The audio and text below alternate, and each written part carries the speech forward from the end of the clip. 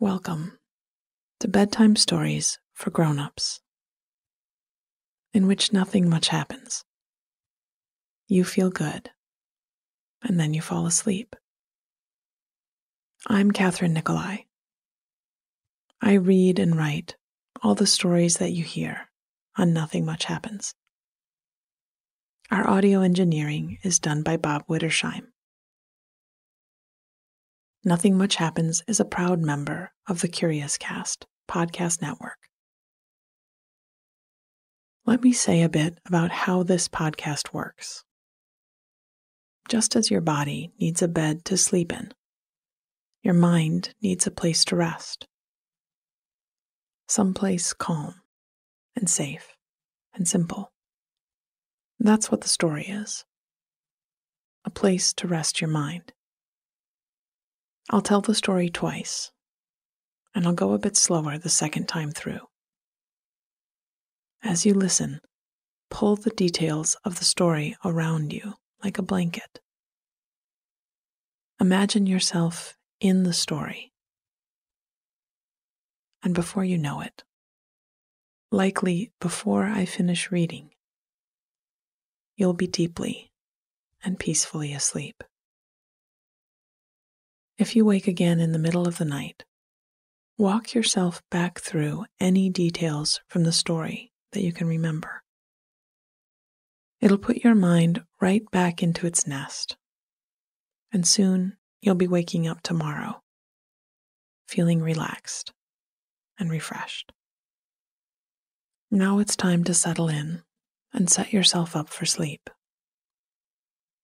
Turn off the light.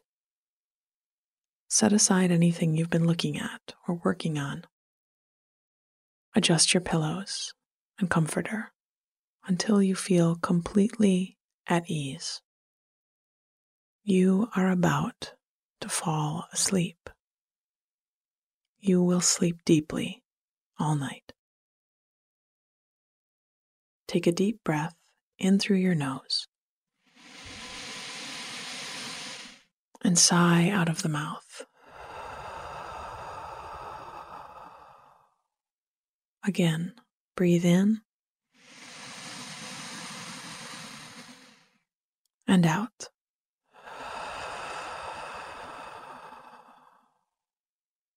Good. Our story tonight is called Grandmother's Grimoire, and it's a story about a family heirloom that arrives in the crispy, cool days of October. It's also about an afternoon in the attic with old trunks and photographs, a cup of sugar from the pantry, and the return of an old friend. Grandmother's Grimoire. I'd been sitting at the kitchen table, slowly stirring a cup of tea and turning the pages of an old photo album.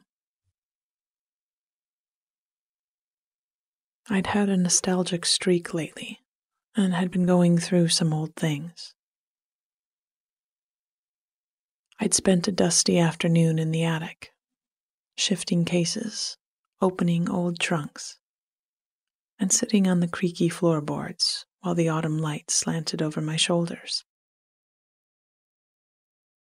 I'd brought some of my finds down to examine and was leisurely working my way through them.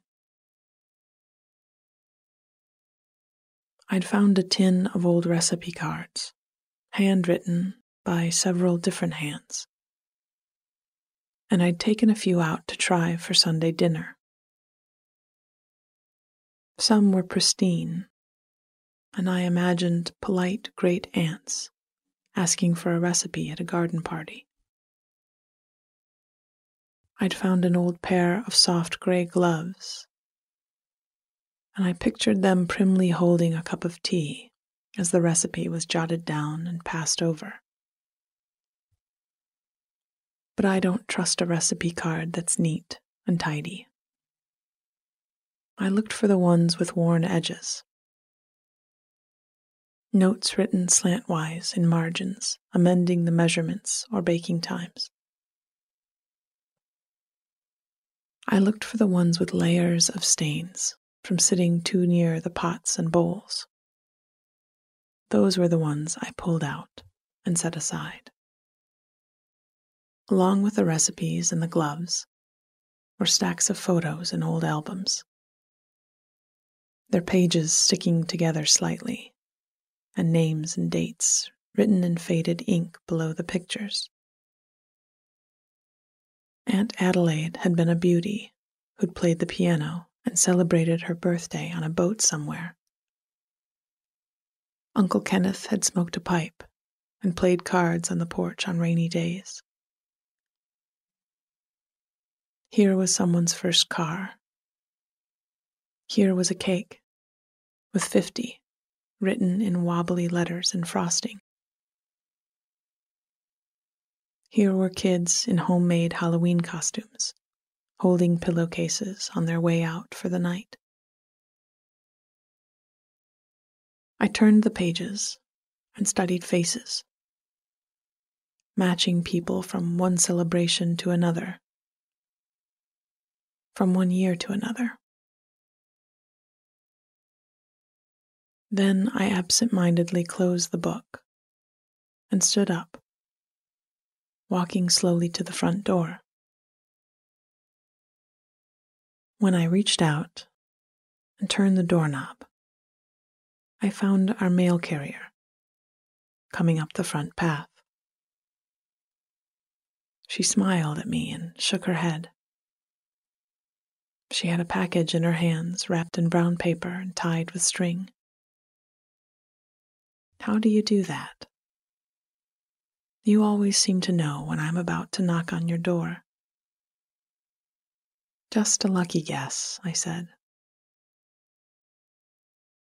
She handed over the package, and I thanked her and carried it in, back to my table of treasures. I ran my hand over the paper and untied the string. My name was inked out in looping, beautiful letters, and I felt that fizz of excitement that children feel when they get mail. In adulthood, mail is often dull and sometimes distinctly unfun. But to children, it's all just mystery and delight. I hadn't even opened it up yet, and I was already delighted. Out of the paper came a thick book, bound in deep green velvet, with an image of a woman with long, flowing hair embossed on the cover. I hadn't seen this book in years, not since I was a child. How had it come to me today? I looked back at the paper wrapper. My name and address were the only things on it. I had only ever seen this book in my grandmother's house,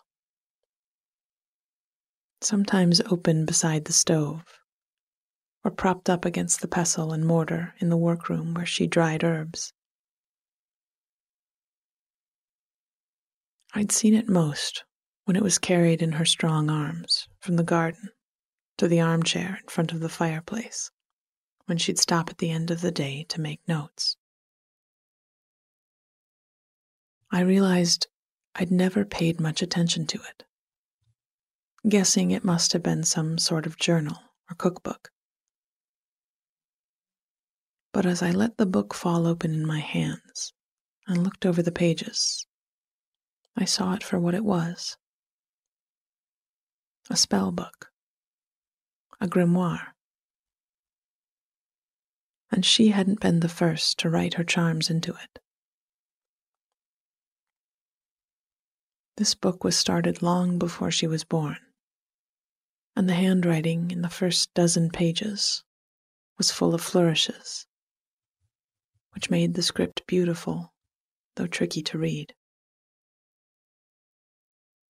I followed through the pages, picking out the best love spells.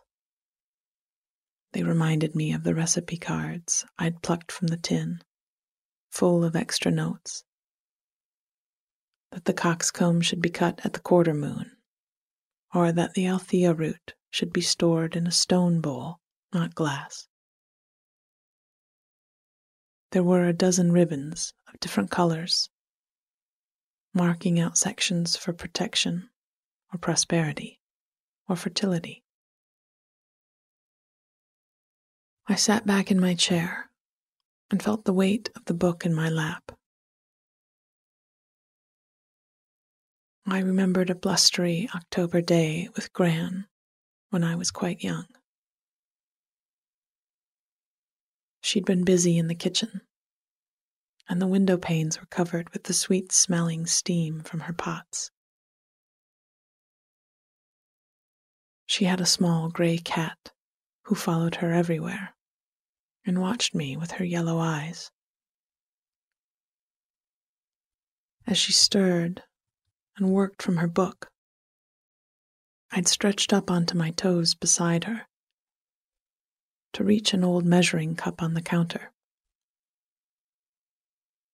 When I caught it up, I opened a tin in her pantry and dipped out a cup of sugar.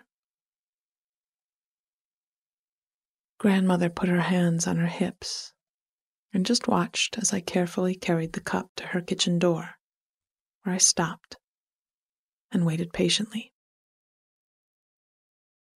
A moment later, there was a knock, and the neighbor from across the yard poked her head in.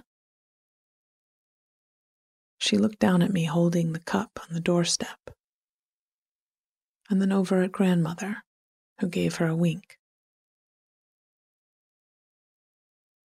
The neighbor took the cup and thanked me and went back to finish her cake. Gran came over and gave me a kiss on the top of my head, and as I sat back down to watch her work, the gray cat hopped up into my lap. Now, holding this book that must have been passed down quietly through the limbs of our family tree, I thought about that feeling that had driven me up into the attic, to think of family and feel connected to the past, my past, our past. I closed the book and tucked it into the crook of my arm just as Gran had done. She'd seen something then, that one day I would need this book. How she'd gotten it to me today was a mystery I contemplated as I looked out on another blustery October day.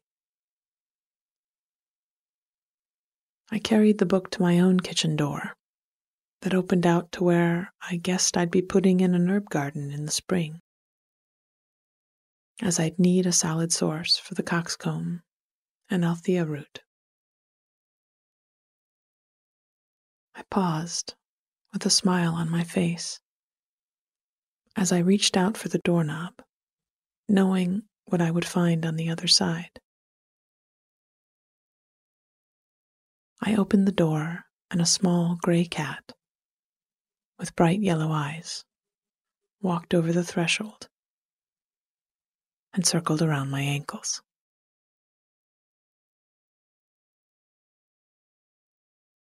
Grandmother's grimoire. I'd been sitting at the kitchen table, slowly stirring a cup of tea and turning the pages of an old photo album.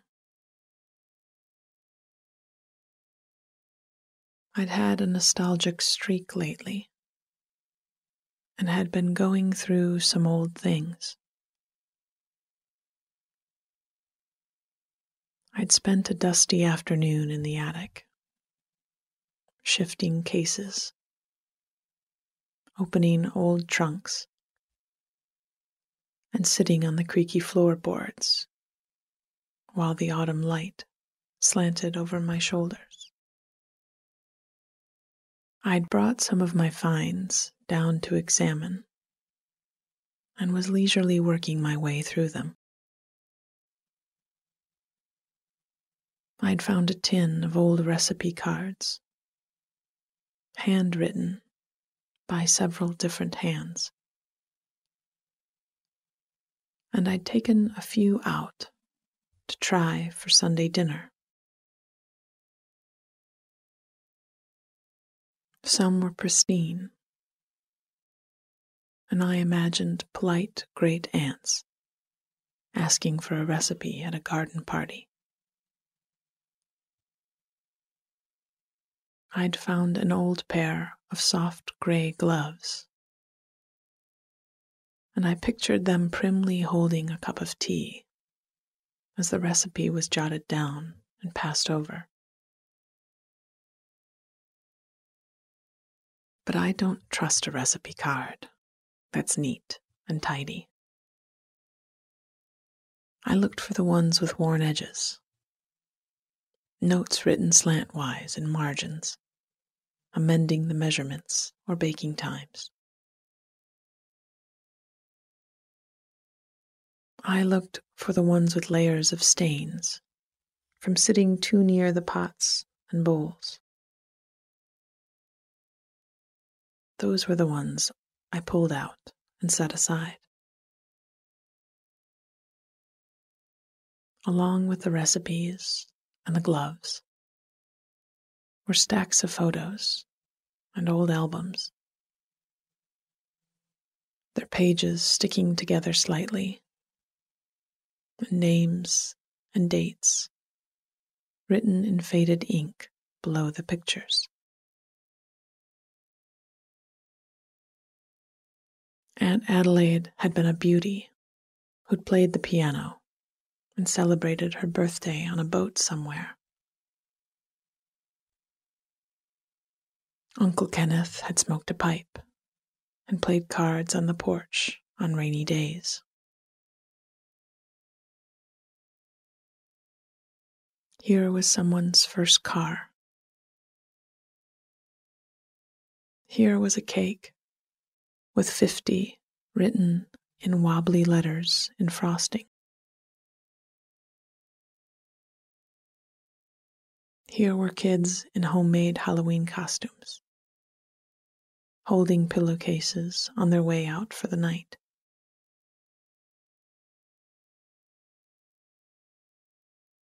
I turned the pages and studied faces, matching people from one celebration to another,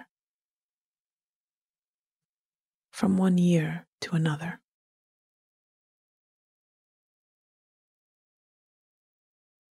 Then I absent-mindedly closed the book and stood up, walking slowly to the front door. When I reached out and turned the doorknob and opened the door to see our mail carrier coming up the front path, she smiled at me and shook her head. She had a package in her hands, wrapped in brown paper and tied with string. How do you do that? You always seem to know when I'm about to knock on your door. Just a lucky guess, I said. She handed over the package, and I thanked her and carried it in, back to my table of treasures. I ran my hand over the paper and untied the string.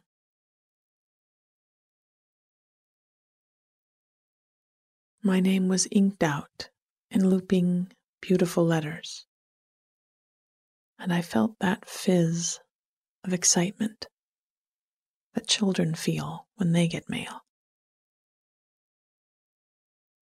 In adulthood, mail is often dull and sometimes distinctly unfun.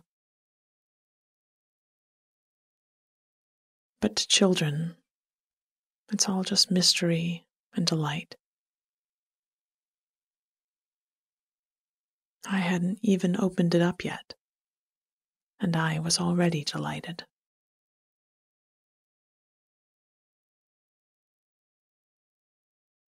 Out of the paper came a thick book, bound in deep green velvet, with an image of a woman with long flowing hair embossed on the cover. I hadn't seen this book in years, not since I was a child. How had it come to me today?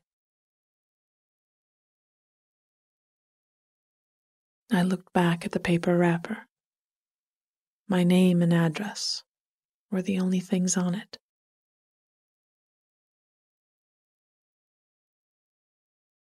I had only ever seen this book in my grandmother's house, sometimes open beside the stove, or propped up against the pestle and mortar in the workroom where she dried herbs. I'd seen it most when it was carried in her strong arms, from the garden to the armchair in front of her fireplace, when she'd stop at the end of the day to make some notes. I realized I'd never paid much attention to it, guessing it must have been a sort of journal or cookbook. But as I let the book fall open in my hands and looked over the pages, I saw it for what it was.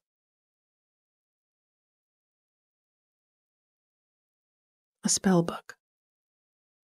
A grimoire. And she hadn't been the first to write her charms into it. This book was started long before she was born, and the handwriting in the first dozen pages was full of flourishes, which made the script beautiful, though tricky to read. I followed through the pages, picking out the best love spells. They reminded me of the recipe cards I'd plucked from the tin, full of extra notes. That the coxcomb should be cut at the quarter moon, or that the Althea root should be stored in a stone bowl, not glass. There were a dozen ribbons of different colors,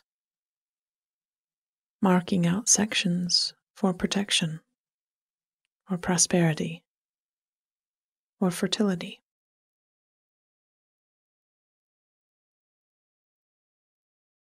I sat back in my chair and felt the weight of the book in my lap. I remembered a blustery October day with Gran when I was quite young. She'd been busy in the kitchen, and the window panes were covered with the sweet-smelling steam from her pots. She had a small gray cat who followed her everywhere and watched me with her yellow eyes. As she stirred and worked from her book, I'd stretched up onto my toes beside her to reach an old measuring cup on the counter. When I caught it up, I opened a tin in her pantry and dipped out a cup of sugar. Grandmother put her hands on her hips and just watched as I carefully carried the cup to her kitchen door, where I stopped and waited patiently. A moment later, there was a knock, and the neighbor from across the yard poked her head in. She looked down at me, holding the cup on the doorstep, then over at grandmother, who gave her a wink. The neighbor took the cup and thanked me and went back to finish her cake. Gran came over and gave me a kiss on the top of my head.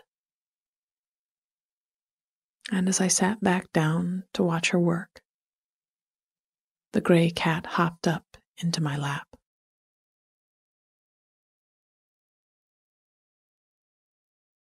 Now, holding this book that must have been passed down quietly through the limbs of our family tree, I thought about that feeling that had driven me up into the attic. To think of family and feel connected to the past. My past. Our past. I closed the book and tucked it into the crook of my arm, just as Gran had done. She'd seen something then. That one day I would need this book.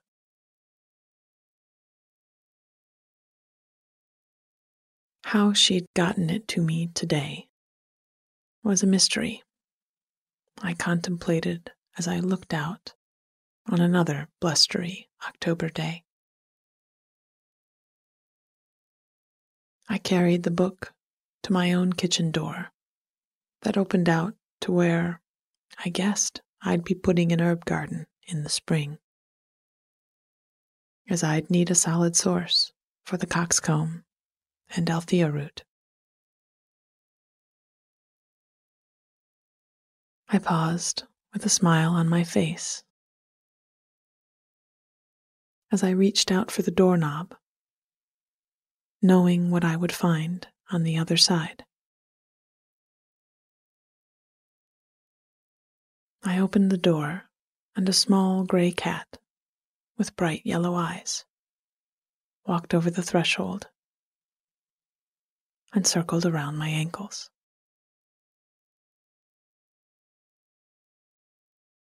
Sweet dreams.